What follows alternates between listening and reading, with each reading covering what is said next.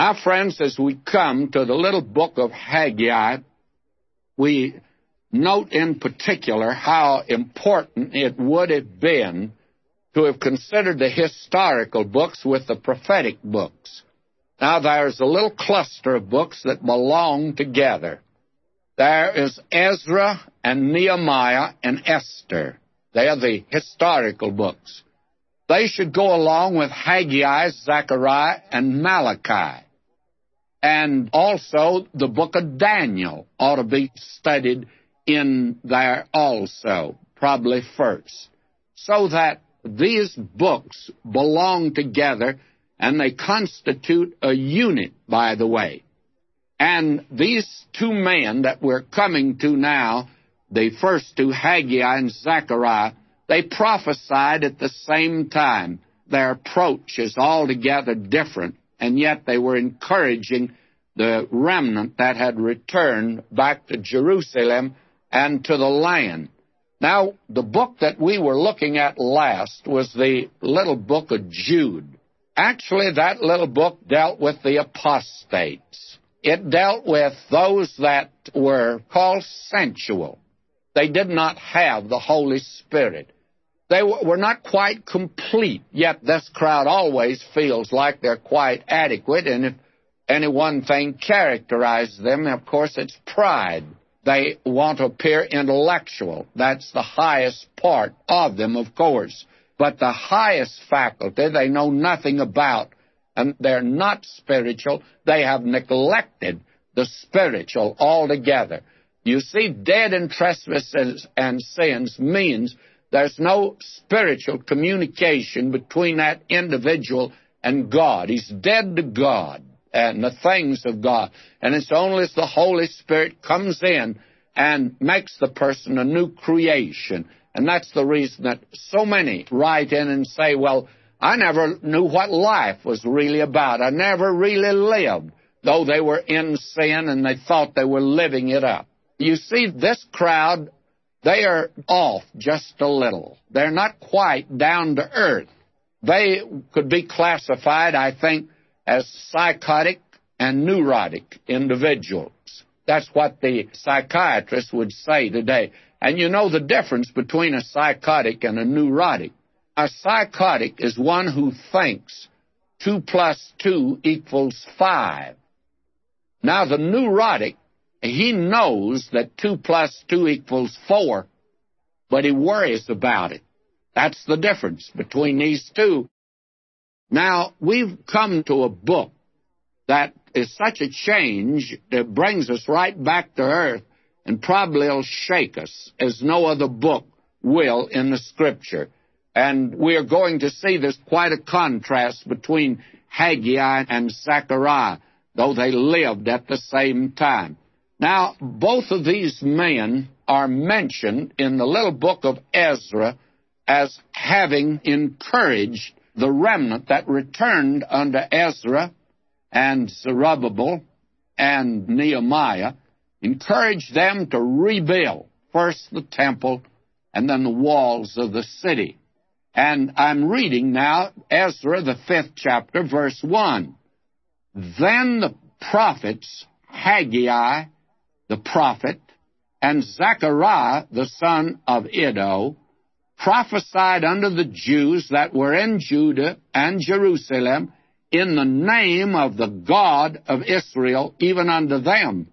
Then rose up Zerubbabel, the son of Shealtiel, and Jeshua, the son of Jozadak, and began to build the house of God, which is at Jerusalem, and with them were the prophets of God helping them. So both Haggai and Zechariah are given to us in this historical book as the two prophets that encourage the people to rebuild the temple and also aided them in that. Now, when you go over to the 6th chapter of Ezra, again, you will find a reference to these men and how they helped there.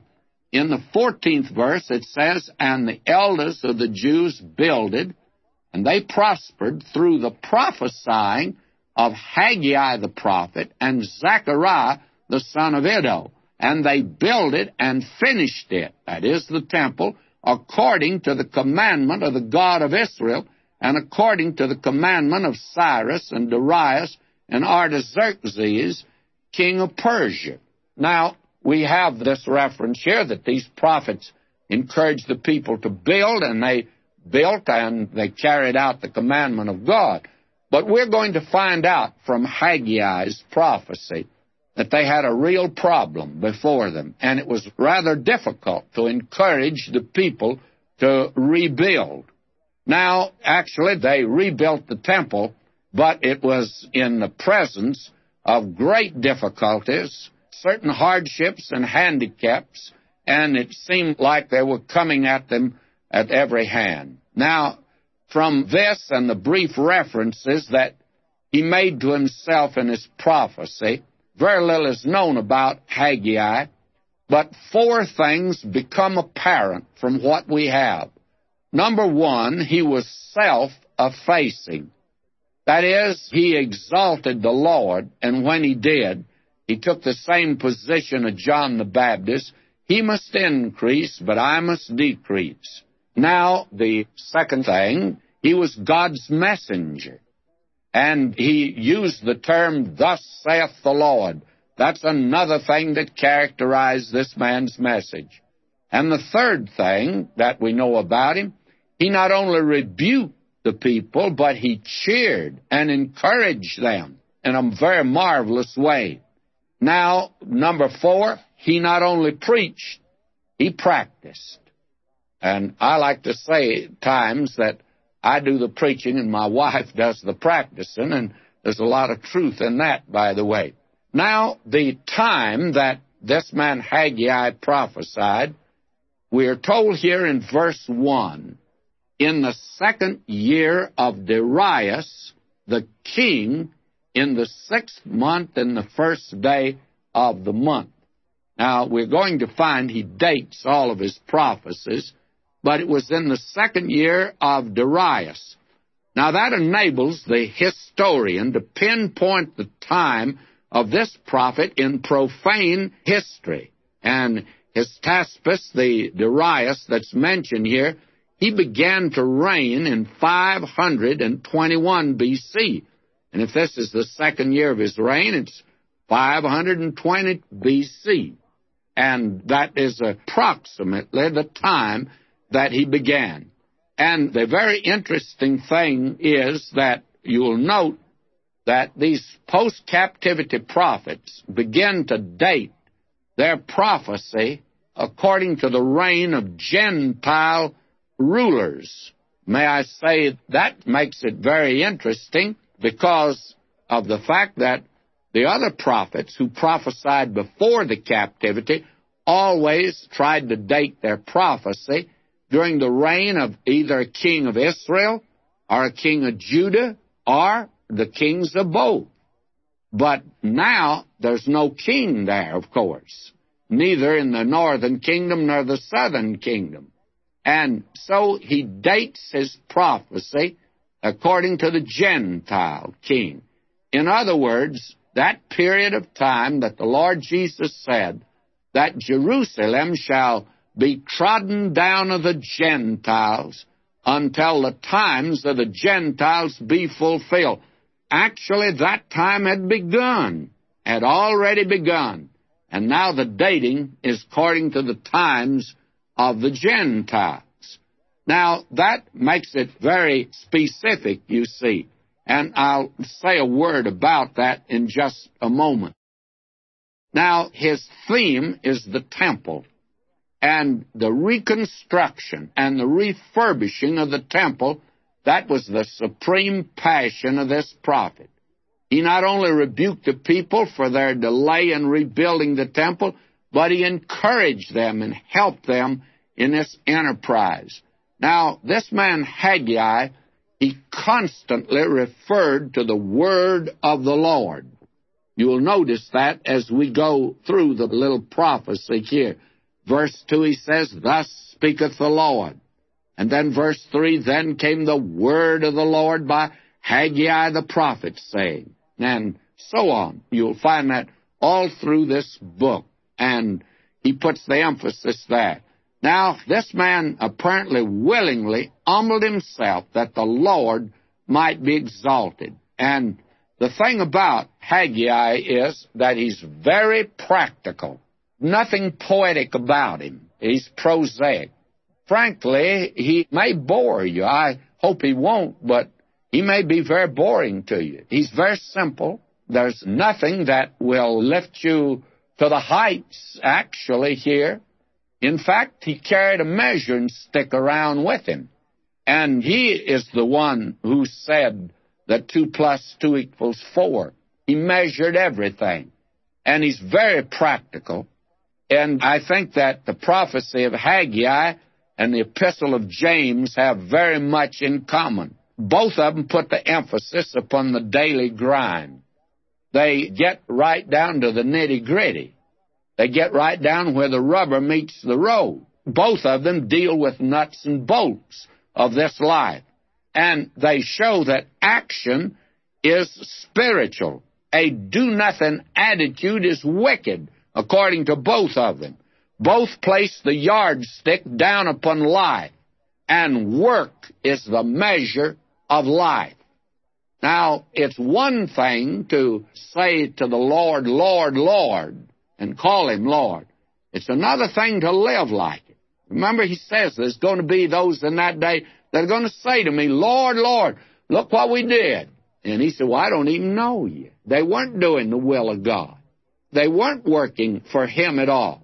And you remember the Lord Jesus himself gave the parable about a man had 2 sons. One son, he says, go out and work in the field. The boy says, sure. He had a testimony meeting, and he told how the Lord had saved him and how he's called to the mission field. He's going out and work. But he never did go. He never really did anything. The other boy, he said, no, Dad, I'm not going. It was out of the will of God. But time went on, and he saw that he'd made a big mistake, and finally he said, Dad, I'm going to go out there.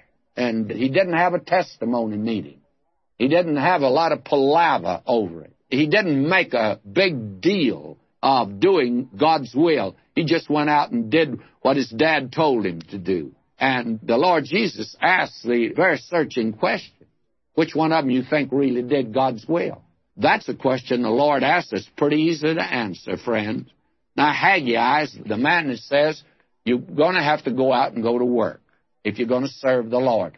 Now, he's so practical in that very frankly, a great many today are going to turn away from it. I can't find anywhere where he ever had a church banquet. He never put on one of those. He never spent time doing the easy thing. He said you're going to need to go to work. And he's going to emphasize that. And that's something that's very important. Now, Zechariah, he's different. Zechariah was poetic. He was visionary. And he had his head in the clouds. He didn't have his feet on the ground. But Haggai was pragmatic. He had both feet on the ground. You see, both of these men need to go together. The man of action and the dreamer need to walk together. The poet and the pragmatic individual need to go together. It's very important that they do. And so over the little book of Haggai you can write, Therefore, my beloved brethren, be ye steadfast, unmovable, always abounding in the work of the Lord, for as much as ye know that your labor is not in vain in the Lord. That's 1 Corinthians 15:58. And that is a good picture of this book that you have here. And it makes it a rather remarkable book. Now, I've already given you some of the background in Ezra of this little book of Haggai. They prophesied to the remnant that had returned, and especially when they got discouraged, which they did. Now, as I said, that Haggai and Zechariah, they approach it from 2 different viewpoints. One from the practical viewpoint and the other from the very poetic viewpoint. This man, Zechariah, he had visions. If you want an example of what I mean, he saw a woman coming through the air, and she was in a bushel basket. Now, here in Southern California, all the cults and isms and schisms and schisms, they've all had women play a prominent part in their ritual, their service, and in their public image that they give.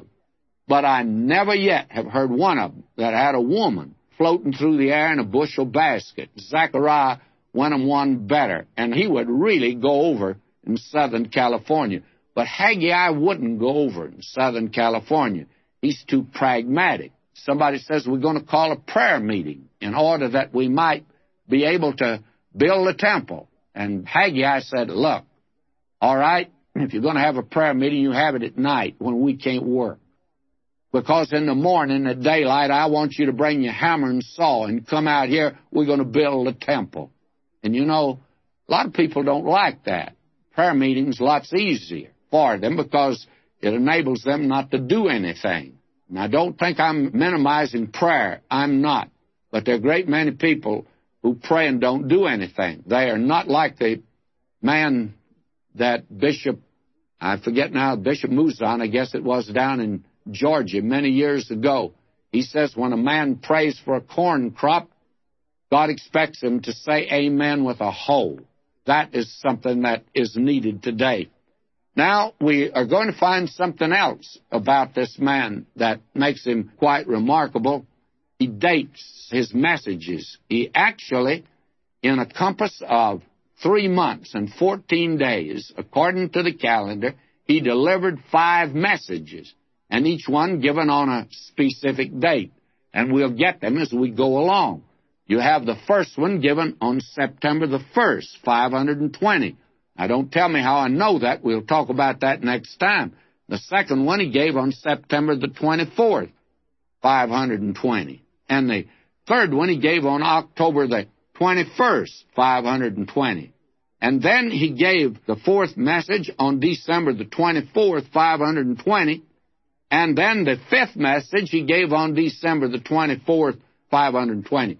Now, somebody said to me a long time ago, and I'd never thought of it, they said, why in the world did he give 2 messages on December the 24th? Well, I said, I suppose the reason is that the next day is Christmas. He wanted to be home with his family for Christmas. The party turned and walked away from him because they didn't think that's an adequate answer. Well, that means I just don't have the answer, my friend. Now, again, may I say that we are now geared into a calendar that is the calendar of the times of the Gentiles. The Lord Jesus said, Jerusalem shall be trodden down of the Gentiles until the times of the Gentiles be fulfilled. That's still true right at this very moment. Now, we're in those times here. Definitely so. It's not geared to a king of Israel or Judah, not geared anymore to the Davidic line. But the calendar now refers to them. And it's the first day of the month, and the month is the 6th month. Now, I have to say this to you categorically because when you take the Jewish calendar, you will find that this is September the 1st, 520. Now, here's a book you can date very easily. And he says unto Zerubbabel, he is the political ruler, the son of Shealtiel. And Zerubbabel, as we said, means sown in Babylon, or he was raised in Babylon. He has a Babylonian name, by the way. He had been born in captivity. Joshua, the son of Josedek, the high priest. You have both the religious and the civil ruler mentioned. Verse 2, thus speaketh the Lord of hosts, saying, this people say the time is not come, the time that the Lord's house should be built. Now, let's look at that for just a moment. Here's what God says the people were saying, and this is what they were saying. You see, when they first returned back to the land, they returned with great enthusiasm. The anticipation was high, and the enthusiasm ran high. But they met gigantic obstacles, which required Herculean effort and hardships. And after they went through a period like that, they became discouraged when they began to build the temple. The difficulties seemed insurmountable. And so they rationalized that it was just not the time to build. In other words, this was their pseudo-consolation. They decided to maintain the status quo. Well, it's so hard, evidently God doesn't intend us to do it. The foundation of the temple was laid, but the opposition of the Samaritans was so intense that they simply stopped the building. They didn't go on with it, and their excuse is, well, the time has not come. Now, this is going to hurt just a little, friends, because Haggai is going to put the knife in where the trouble spot is, I think, today in the lives of many Christians. Have you ever heard someone explain the fact that they gave up doing something, or that they didn't go someplace, or that sort of thing, and they said, well, the Lord's will was for me to do otherwise, or the Lord directed me to do this sort of thing? You know, that expression, that Christian cliche today, covers a multitude of sins. It's so easy when things get hard and they get rough to turn in a report to everyone and say, well, the Lord's leading me otherwise. Many a preacher, I'm afraid, that when the going gets rough in a church, and it's rough for the pastor today, my heart goes out to pastors who are really trying to serve God. But it's so easy to say, well, the Lord is leading me elsewhere. And if any of us that get on a hot spot, that's the answer we come up with, well, the Lord is leading me elsewhere. Now, these people started building the temple, and the going was rough. You recall reading Nehemiah when they were rebuilding the walls. Look at the opposition that man had when he tried to rebuild the walls. Well, they had the same kind of opposition in building the temple. And the people turned it off by saying, well, it's not the Lord's time to do this. Now, I remember when we attempted to remodel the church in downtown Los Angeles that I had served. In its long history, it had never been remodeled. And the seats in there, 4,000 of them, by the way, they were built to take care of people 50 and 60 years ago. And do you know that we discovered something, that people are about 2.5 inches wider today than they were 50 and 60 years ago? That ought to tell you something, at least the people that go to church. So we got new pews and put them in. And cushioned pews, by the way. Lovely. And we had some very pious souls that said, well, we don't feel like money should be spent for cushioned seats. We should give that money to missions. Well, the majority of the folk wanted the cushioned seats. So did I. And so I made a proposition to those folk. I said, now look, what we're going to do is there are many people here that are so enthusiastic about remodeling that they're going to give enough for their seat and your seat too. They're going to pay for both of the pews. And you don't have to give to buying a seat. You say the money should be given to missions. Now, come on, give $25 to missions. And I said, I'd hope that we can take up an offering today of several hundred $25 checks. You know that we got very few that day. You know why? Because the time hadn't come. It wasn't the Lord's will. And they never intended to give, and they used the excuse of not giving to the new seats because they said it should be given to missions. Well, if they should be given to missions, why didn't they give it? They didn't. And may I say to you that I've had the privilege in every church I've served to remodel it. That seems to have been my lot. I've never built a new church, but I sure have remodeled every one I've been in. And I've always encountered that problem. There's always a little group. They're very small, thank God for that. And they don't do anything, but they're good at criticizing. And that was always their excuse. Oh, this money shouldn't be spent here on us. we should give it to missions. Well, why didn't they give it to missions? They didn't. Oh, this crowd here. And Haggai just pulls the Band-Aid off and exposes the sore that's here. And you can be sure of one thing, this wasn't an ouchless Band-Aid that he pulled off. It hurt. You can be sure of this. Will you listen to what he has to say to them in answer to this? Thus speaketh the Lord of hosts, saying, this people say, the time is not come, the time that the Lord's house should be built. This is the message now that he's going to give, his answer to them. And this is message number 1, given on September the 1st, 520. Now, here is God's answer. Will you listen to it? Then came the word of the Lord by Haggai. You notice this man back of the word of the Lord all the way through. To God be the glory. Wasn't just a song to him. He made it that way. Then came the word of the Lord by Haggai the prophet, saying, is it time for you, O ye, to dwell in your paneled houses, and this house to lie waste? The point was this. These people said it's not time to build the Lord's house, but they all built their own houses, and it seemed to have been time to do that. Isn't it amazing today? I found this true not only as a pastor, but I found it true in radio today. Great many people promise, yes, I think the Lord's leading me to help you. And then a little later on, the going got rough for them a little, and they said, well, maybe it's not the Lord's will for me to do this. You see, the minute that things become difficult, why, that's the moment we decide it's not the Lord's will.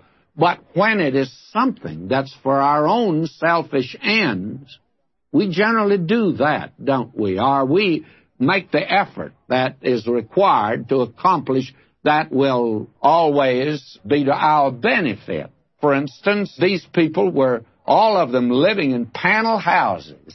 How in the world were they able to do that? And there were difficulties, but they overcame the difficulties to build their own house. But they were not able to overcome the difficulties to build the Lord's house. And their lame excuse was, the time is not here. It's just not the Lord's will right now for us to do this. Oh, I get so weary of hearing people say that as an excuse for not doing something for God. It's not the Lord's will. What do you know about the Lord's will? Just because it's difficult, it's hard, it's going to cost you something, does that mean that it's not the Lord's will? May I say to you, that's not the way you interpret the Lord's will. Sometimes it's very rugged and very difficult. Oh, if we could have some of the choice saints of God of the past here today, they would tell us, I wonder what Abraham would have to say to these people today. He said, well, it's not the Lord's will for me to do this. This man lived down in Ur of the Chaldees, had a nice business down there. You can be sure of one thing. This man, who's the father of the Israelites, was a good businessman. And he was doing well in Ur of the Chaldees. That was a highly civilized city in that day. Prosperous city. Luxury was there. God says, I want you to get up and get out of this place. Very easy for Abraham to tell his neighbors. He said, I must have misunderstood. The Lord never asked me to leave this place here. It's soft. It's easy. And therefore, it just couldn't be the Lord's will for me to do this thing at all. Friends, may I say to you, there are literally thousands of missionaries down yonder on the mission fields of this world today. They're out there, and many of them making great sacrifices. Why? Because they thought it was the Lord's will for them to go. I wonder how many are at home today that ought to be out there. I wonder how many church members there are that busy as termites, putting on banquets and doing things in the church that don't require really any hardship. It's not any standing up to it, not opposition, not really getting out the Word of God. I wonder how many are there today. And they're trying to say, well, this is God's will for me, but it's not God's will for me to make a sacrifice for God. My, how he bears down in Haggai lets you know that this is the word of God that he's given. This is what God said. Then came the word of the Lord by Haggai the prophet, saying, Is it time for you, O ye, to dwell in your panel houses, and this house to lie waste? Now, I always feel very badly when I'm in a place like Mexico and I see those ornate cathedrals and people living in poverty around those cathedrals. It's easy for us to point our finger to that today and say, that just isn't right. And I'll agree that that just isn't right. But when I see a church that needs so much, it needs to be made attractive. It has to be attractive to get the sinner in, friends. And nothing is being done along that line at all. I know several churches I've been in, and that's been their weak excuse. I remember staying with a deacon, and he told me, he says, you know, we believe in giving to missions here. We believe in that, and that's the reason we don't have a carpet on the floor in the church, and that's the reason that we have not put in new pews. Do you know that he took me to his home, and I was treated royally by that man? Never had such wonderful hospitality extended. He put me in a guest room that's nicer than anything I've ever been in.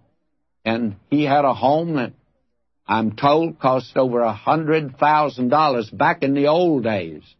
Not today, but back in the old days. I have a notion it'd be twice that today. And, you know, it's all I could do to keep quiet. I've had to bite my tongue to try to keep quiet and not say, well, you believe in giving to missions, and you don't put a rug on the church auditorium at all, and it's not very attractive. And then look here at your home.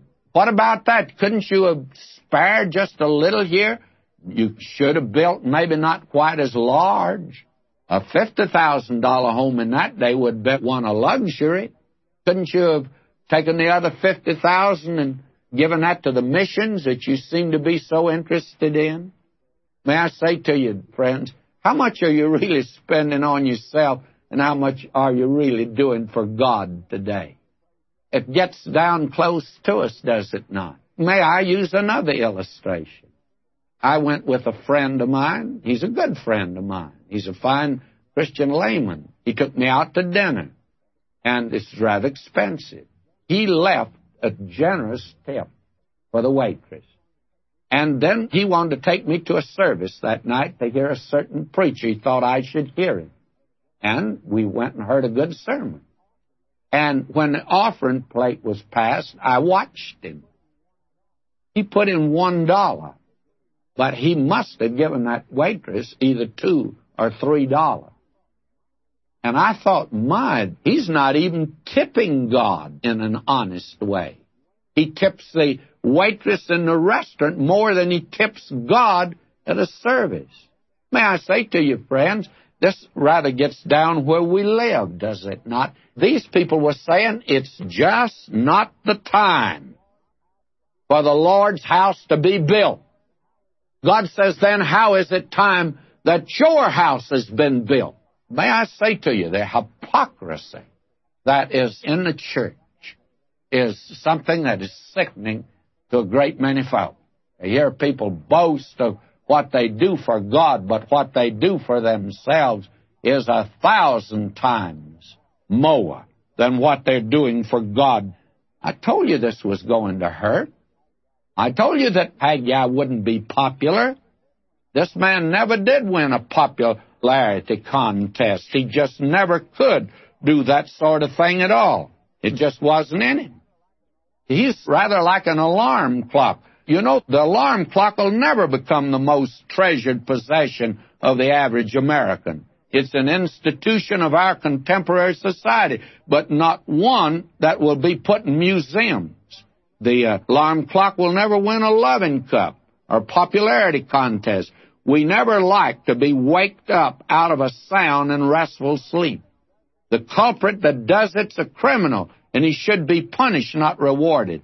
They're trying now, understand, to make alarm clocks with different kinds of pleasant sounds, soft music, honeyed words. But, my friend, a rose by any other name would smell just as sweet. The alarm clock with any other sound is still an alarm clock. Even some large corporations funnel in periodically during working days soft and pleasing music. Better than the lash of the taskmaster or the whip of a Simon Legree to make employees produce. But you see, when people are comfortable and satisfied, they do not want to hear a disturbing voice or displeasing sound. And today, our nation is prosperous and powerful and comfortable and confident and satisfied and satiated. Yes, we've come through that type of a period. And woe to anyone who disturbs us, sounds an alarm, blows a whistle, turns on the siren. In one community, a church was restrained from putting up chimes because it would wake up people Sunday morning in the neighborhood. You know, if Paul Revere rode again today, he'd be arrested for disturbing the peace. John the Baptist would lose his head, not for rebuking a king's sinful life, but for being a rabble-rouser and a calamity howler. That's the reason God's prophets never won a popularity contest. They were stoned, not starved, rejected. And Haggai, may I say, is an alarm clock. He disturbs us. He wakes us up. And frankly, friends, we just don't like that. He occupied a very difficult position. He was on a rough spot. He stood between a rock and a hard place.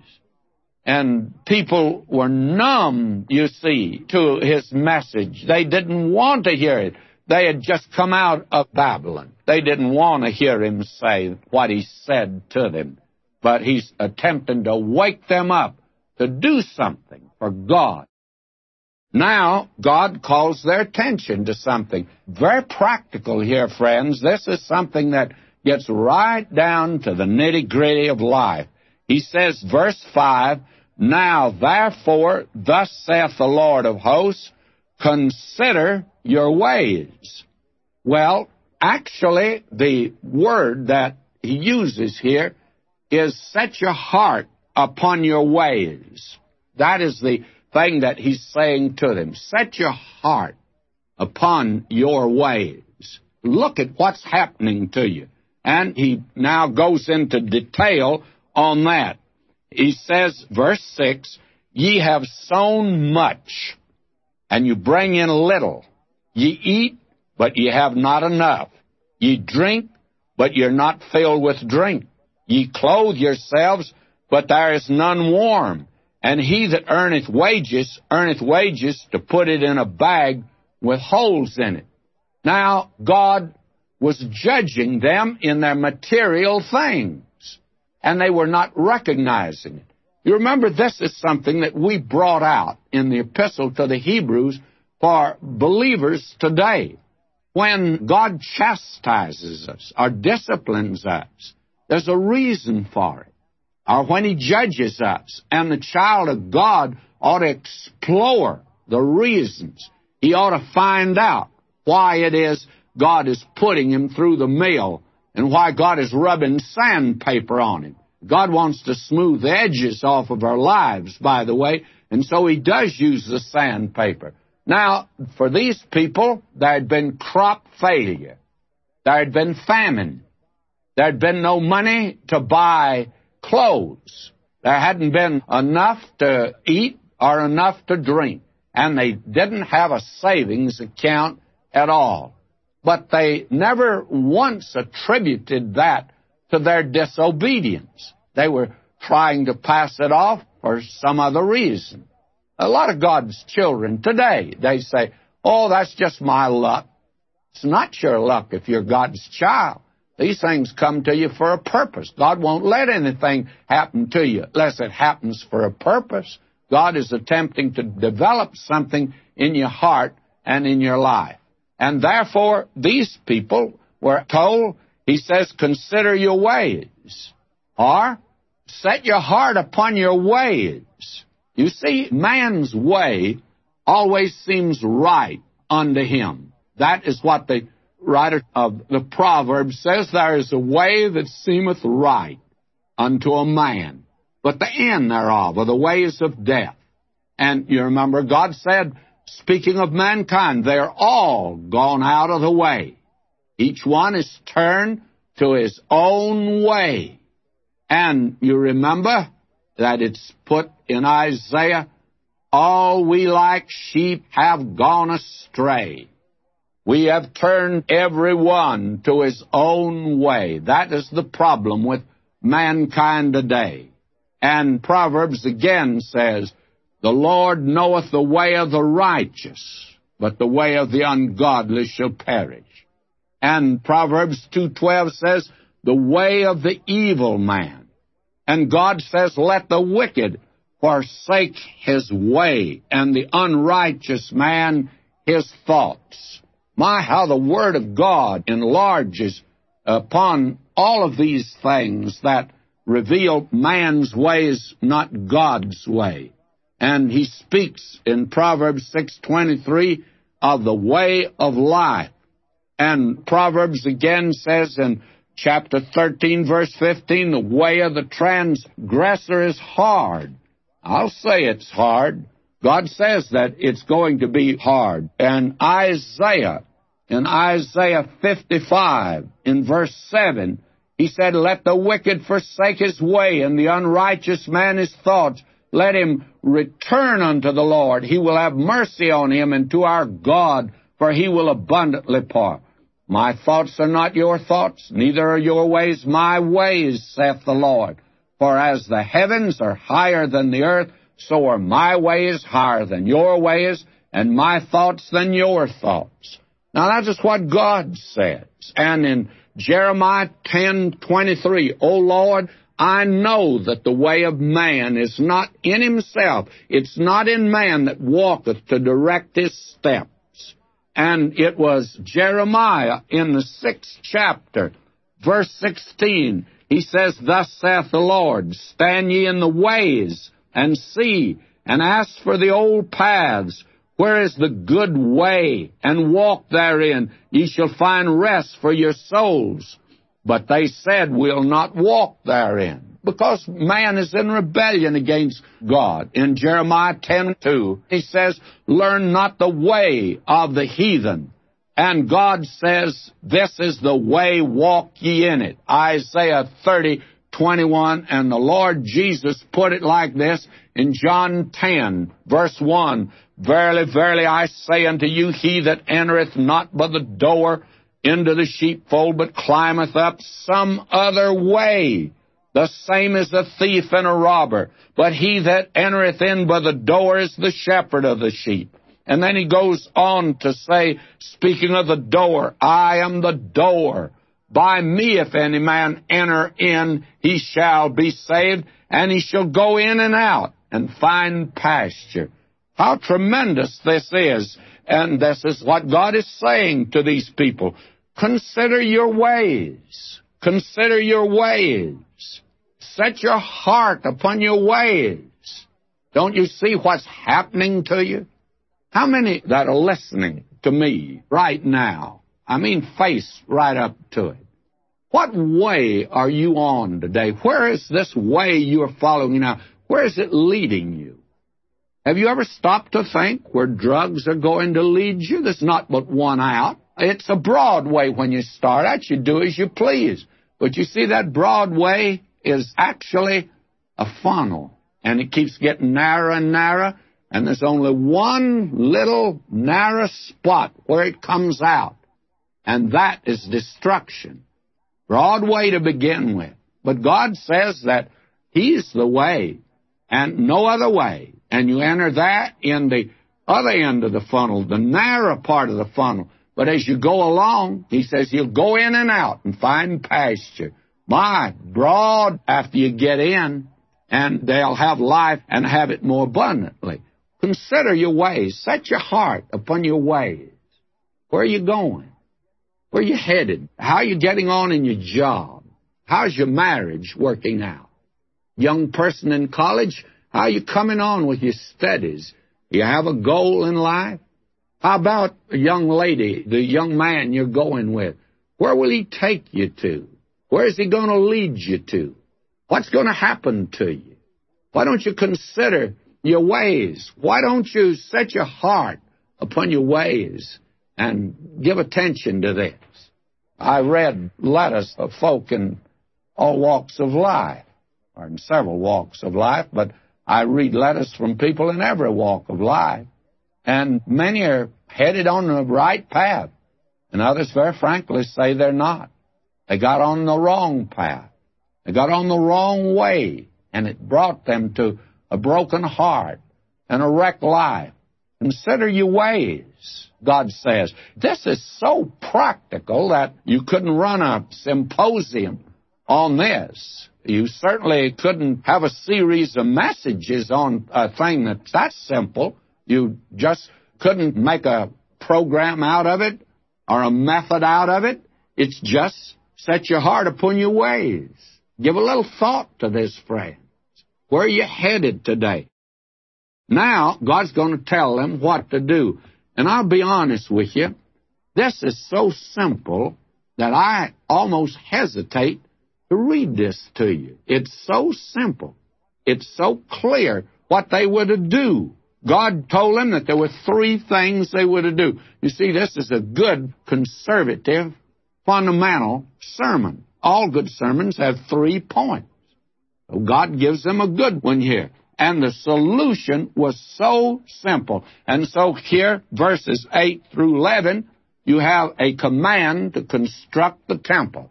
You see, their problem before was there was a conflict of interest. They put their homes above God's house, and they were putting their selfish ends ahead of God's program. And the Lord Jesus, even in the Sermon on the Mount, says, "Seek ye first the kingdom of heaven and His righteousness." That righteousness that's in Christ. And when you have Him, then He says all these things. Those things that you're after, there's nothing wrong with them. I think money can be spiritual. I think your home can be spiritual. You have a Bible class in it, or a place there where friends can come and a testimony for the Lord is given. Why, that's all, may I say, holy. That is sacred. Just not your church, but your home can be. And my feeling is that a home can be spiritual. The things that people are after, and I don't think it's so wrong that they're after them. They've put them first in their lives, and they want to use them for their selfish end. Now, God says to you, I want to tell you what you're to do. And it's so simple. The solution here is very simple. 3 things there to do. Verse 8, chapter 1 of Haggai. Listen to this. Go up to the mountain. That's number 1. Go up to the mountain. That's their instruction. And 2, bring wood.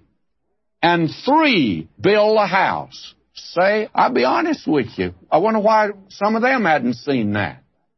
We let that big eye get in front of our eyes. And when a big eye shuts out everything else in our eyes, and we don't see the things that we should see, that which would be very simple becomes a very complex problem. And people say life today is so complex, and we need the psychiatrist. We must go and get things straightened out. My friend, if you just put God in His place, it'll straighten out a great many things and get big eye out of the way. Remove that. This is very simple. I'm almost embarrassed to dwell on this. Somebody says, you mean you could make a sermon out of this? I have. I've preached on these 3 points. Go up to the mountain. Cut down the trees. Go up to the mountains, cut down the trees. By the way, that's interesting. You see, that land is denuded today. Israel has had a project from the very beginning to plant trees, and they planted millions of trees. And still, those hills all look bare to me. Very few of them have any green on them. A lot of bare hills. You can be sure of one thing. God did judge that land. But how were the trees removed? For all that land was covered with trees. This verse reveals it here. God wouldn't tell them to go up to the mountains and get wood if there wasn't any wood up there. They'd have another good excuse if they could say, well, there's no wood up there. But there was. That whole land was covered with trees. You remember the night the Lord Jesus was arrested. Peter came in with John, and they had a fire built there. What kind of fire do you think it was? Do you think they had heating oil in that day? Do you think that they were using electrical heat? They weren't. They were burning wood. Well, where could you get wood in that land? There were trees, and that's what happened. When the enemy came into that land, he cut down a great many of the trees. In fact, he cut down all the trees practically. Now, God says, go up to the mountain. It's just that simple. They were saying, well, you know it's not time to build God's house. After all, that's going to require a little effort to go up to the mountain. And the second thing, you're to bring the wood. That is, make lumber out of it. Hew the logs out. And then the third thing, build the house. Build the temple. Get busy. Go to work. That was the answer. You know that is the solution to a great many of the problems that the Christians have in today, and it's so simple that many of us has missed it. I know people that have been going for years to Sunday school conventions, Bible conferences, and these symposiums, and they have been taking course after course after course. And I know them. I know many people like that. And they tell me, oh, I just hope someday I'm going to be used of God. I hope someday I'll be able to do something. Do you know what the problem is? They're lazy. They don't go to work. The Holy Spirit is not going to bless laziness. I think I've used this before, but it certainly illustrates the thing that we want to say today. I used to have students the day of exam come up to me and say, well, I wasn't able to study last night. We felt we should have a prayer meeting for China or Africa. And I said, look, the night before exam, I can tell you it's never God's will for you to pray for Africa. You better pray that you pass the exam, and I won't excuse you for that. That's just a pious reason. You go back and sit down and take the exam. Boy, they didn't like that. Of course they didn't. They're very pious, but very lazy. I'll tell you that. And then they say that we just felt like the Lord would give us the answer. And I used to tell them, you can't put a Schofield Bible under your pillow at night before exam and expect the knowledge to come up through the duck feathers. God just doesn't give it that way, friends. There is no substitute for work in God's program today. No substitute for work. We'll have to leave off there, but I told you that you wouldn't like Haggai. Now, friends, as we come back to the little book of Haggai, it's not a profound book. It's a very simple book, but it's a book of action. Things take place in this little book for the very simple reason that life has become complicated and complex to us, and because, very frankly, we don't really face up to the issues. We don't really face the facts. And we're trying to live, many of us, in a hothouse of affluence and indulgence. And we have come through that period, and it might be good for us to be tested in these days to get us down out of the ivory tower in which many of us have been living. And this little book brings us right down to the ground. This prophet Haggai carried around with him a measuring stick, a ruler, a yardstick. He measured off everything because they're going to rebuild a temple, and you need to measure things off. And you need to get right down to the earth, right where the rubber meets the road, friends. And so this man has a hammer in one hand and a saw in the other. He's ready to go to work. And my friend, if you're not ready to go to work, Bible study really is not going to help you very much. And if you're not willing to do what God wants you to do, whatever that might be, and God believes in work. This is the gospel of work. Now we saw in this marvelous little book here, first of all, God's challenge to His people in the first 11 verses. They were kidding themselves that they were doing God's will, that the reason they hadn't built the temple, it wasn't because it had cost them something. The reason was that they were just plain lazy. And they covered all of that over, though, with the very pious platitude of saying, well, the time that the Lord's house should be built has not come. It's just not the Lord's will. And God told them to get up off of their haunches and go to work. And He said, haven't you stopped to think of the fact that I'm judging you, the fact that you've had bad crops, and that things are difficult for you, and you can't save anything? You've been blaming all your circumstances. God says, why don't you blame me? I'm the one that sent this to you. I'm trying to wake you up. As we said before, that this man Haggai was an alarm clock. And an alarm clock is not popular. It's not a loving cup by any means. He's waking the people up. And He's asked them, consider your ways. Set your heart on this. And now He tells them that they are actually to get busy. And we have them responding to the challenge. It's very wonderful to see their response here. They do get busy. We are going to see that. There was a charge of conflict of interest, and there was a call to consider their ways, and now there's a command to construct the temple. And it is very simple. Nothing complicated about it. He said, go on up to the mountain and bring wood. You don't expect it to come down to you. The logs won't roll down the mountain to you. You're going to have to go up and go to work. There are so many people today, they're being encouraged by certain ones to look for a miracle in your life. Oh, God's going to deal with you by miracle. No, He's not. I'm here to tell you, He's not. It'd be very easy for someone to have come along at this time and said to them, expect a miracle. God says, go up there and bring down the wood. That's the thing that you're to do. Go to work. There's no easy shortcut to any of this business today. Very frankly, laziness is the reason Sunday school teachers don't succeed. Laziness is the reason preachers don't succeed. Laziness is the reason that people fail in the Christian life. You've got to work at it. And I do not think that the Holy Spirit will ever bless laziness. I just don't believe He'll do it.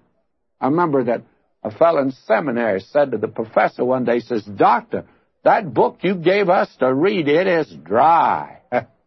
And the professor looked up at him and smiled, and he says, well, the thing you're to do is to dampen it with a little perspiration from your brow.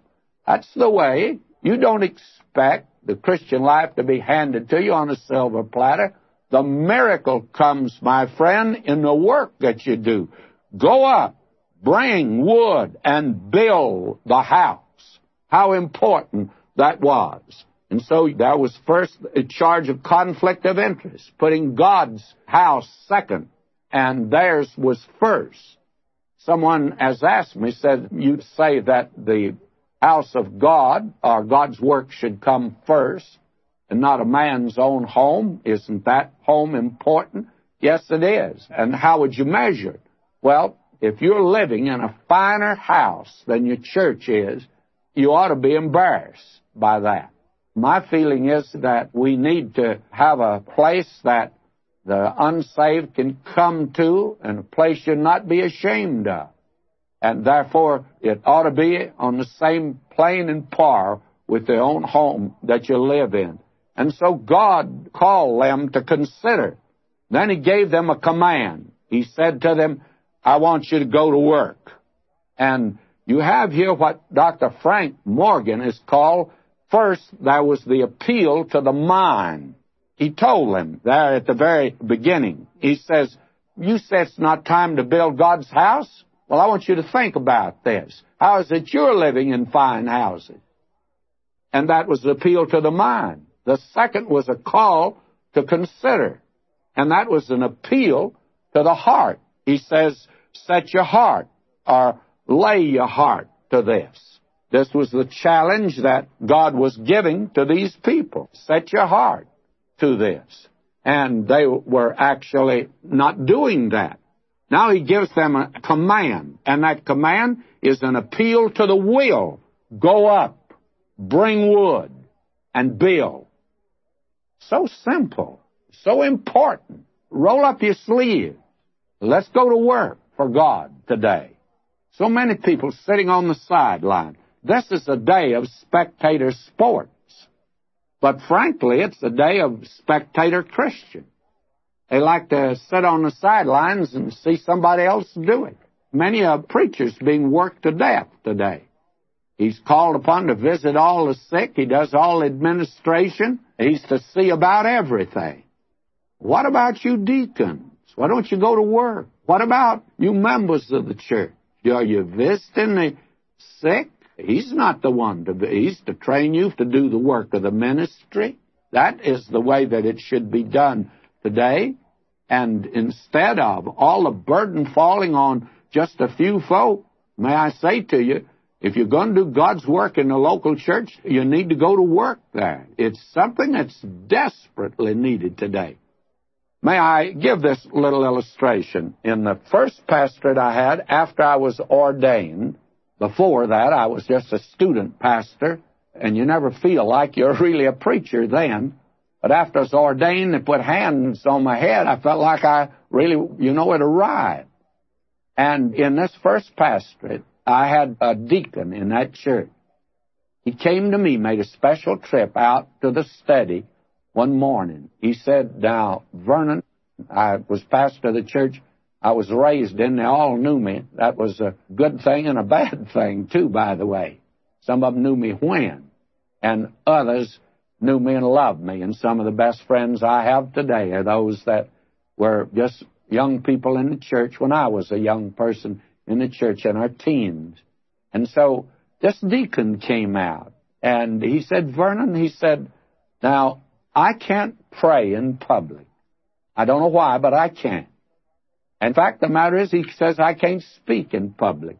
And he says, don't call on me ever to speak or pray in public. He said, I'll embarrass you and I'll embarrass myself. I just can't do it. I can't overcome it. And actually tears were in his eyes. But he said, look, anytime anything about this church needs to be done, whether it's to put in a light bulb that is burnt out, or to put a new roof on the church, or to do anything around this place, you call me.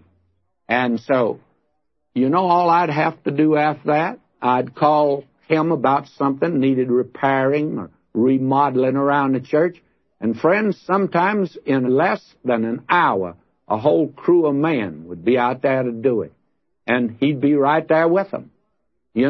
I learned very early that he was one of the most, I should say, valuable members I ever had in a church.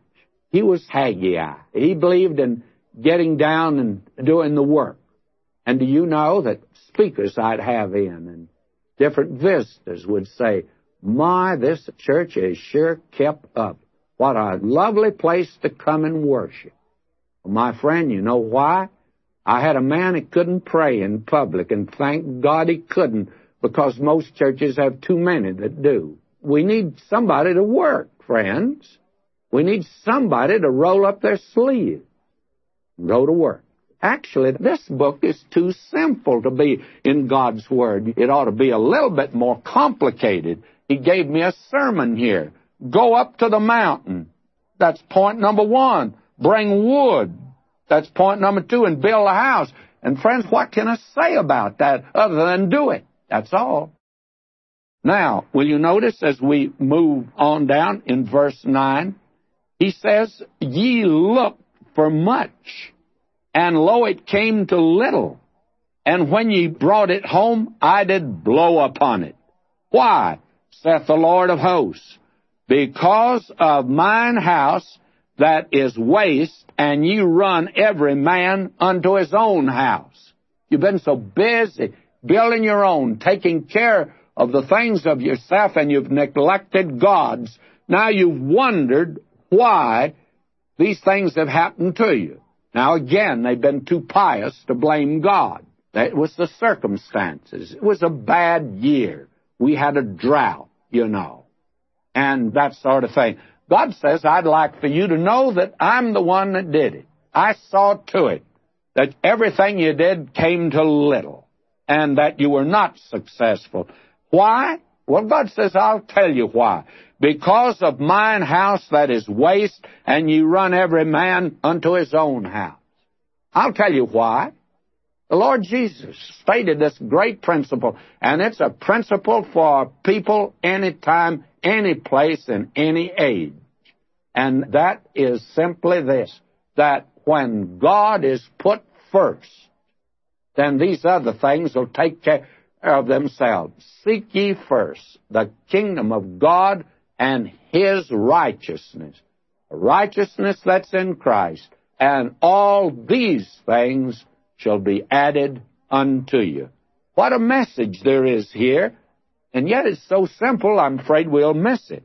Now, verse 10, therefore, he says, the heavens over you withhold the dew, and the earth withholds their fruit. Actually, when there wasn't any rain, there was not any crops. The wheat and the barley would not grow, and the vines would not produce. God says, I turned off the spigot. I didn't give you any water. You see, today, we don't interpret life like that because we live in a mechanical society. We live in an electronic age. And the problem today is that a machine didn't work somewhere. Or it was because somebody didn't push a button. Or maybe somebody did push a button. They pushed the wrong one. And we say these are the things, and we put up so many things between where we are and God that we're blaming things today and conditions and systems. These are the things that don't work. I think God would like to get through to America today and said, look, had it ever occurred to you that I may be back of all of this problem that you're having today? Don't you know that I'm the one that is trying to get your attention off of things and get them on me today, that's all important? Now, will you notice what he says? The Lord takes the blame for all of this. And since he takes the blame, I'm not going to blame anybody else. Verse 11, and I call for a drought upon the land and upon the mountains and upon the grain and upon the new wine and upon the oil and upon that which the ground bringeth forth, and upon men, and upon cattle, and upon all the labor of the hands. Now God says, all of these things that have come to you, material blessings, have been withheld because I withheld them. I'm responsible. I did this. I'm the one. And frankly, today our tendency is we blame first the mayor. First, I guess we blame the police, don't we? They should have been on the job.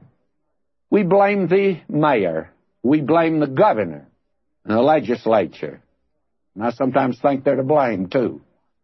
And we blame Washington. And may I say to you that I think all of them are guilty, every one of them. But my friend, had it ever occurred to you that maybe we're to blame? We're blaming man and machines for the conditions that are in the world. Do you know why the conditions that are in the world right now are such as they are? It is simply because God brought it to pass. Now, let's blame him.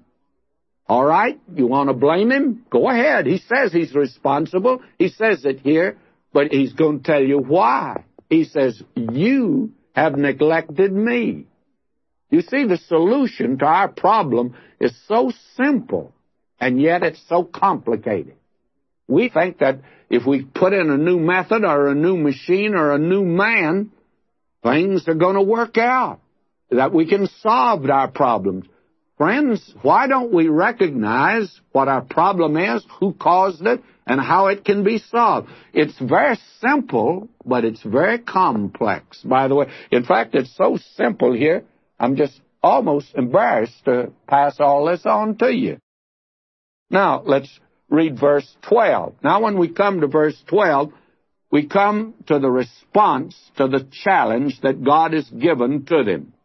And you have here in verse 12 the construction of the temple, the people obeyed, and the confirmation from God in verses 13 and 14. Again, very simple, but very important here. Now, will you notice? Verse 12, Then Zerubbabel, the son of Shealtiel, and Joshua, the son of Josedek, the high priest, with all the remnant of the people, obeyed the voice of the Lord their God and the words of Haggai the prophet, as the Lord their God had sent him, and the people did fear before the Lord.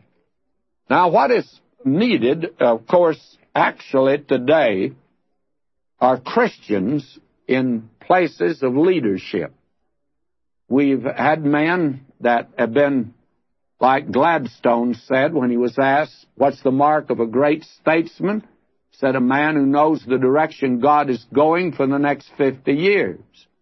Now, we don't seem to have men that know the direction God is going for the next 50 minutes. And we haven't had, in my day, any man that I felt in either the Congress or the presidency or governor that I felt was a man who really knew God and was being led of God. We need that in this country. That's very important. Did you notice here that Zerubbabel, he's the governor, and Joshua's the high priest, and then the people, the remnant of the people that returned, they all obeyed God. And when they obeyed God, why, a blessing came. And I mean blessing came in great abundance. Now, will you notice here, he says, and the words of Haggai the prophet, as the Lord their God had sent him, and the people did fear before the Lord. Now, this is a message that was given after the first message. In fact, now we've come to the second message, as we said that there are 5 dated messages in this book. Now, if you look at verse 15, the last verse of this chapter, you'll see the date here. In the 4th and 20th day of the 6th month, in the 2nd year of Darius the king. So what we have here is a message given on September the 24th, 520 B.C. The first one was given September the 1st. So 24 days later, this second message was given. You see, during that time, the people responded. They have now a will to obey God. The plans are drawn up. They have the program outlined to bring wood down from the mountains, and they're getting ready to build the temple. That is the thing that has taken place in 24 days.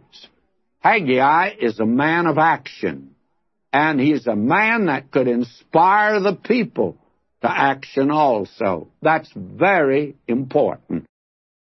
Now, will you notice, and they have now a confirmation from God. Notice now verses 13 and 14. Verse 13, Then spoke Haggai, the Lord's messenger, in the Lord's message unto the people, saying, I am with you, saith the Lord.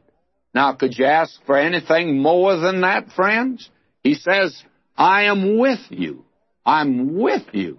The Lord Jesus said, Lo, I'm with you until the end of the age. And that rested upon obedience, you see. Go ye into all the world and preach the gospel.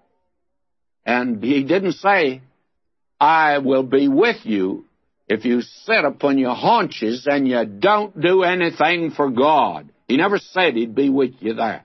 He said, I'm with you when you obey me. And that is the place of blessing. And we can have fellowship with him. I am with you, saith the Lord.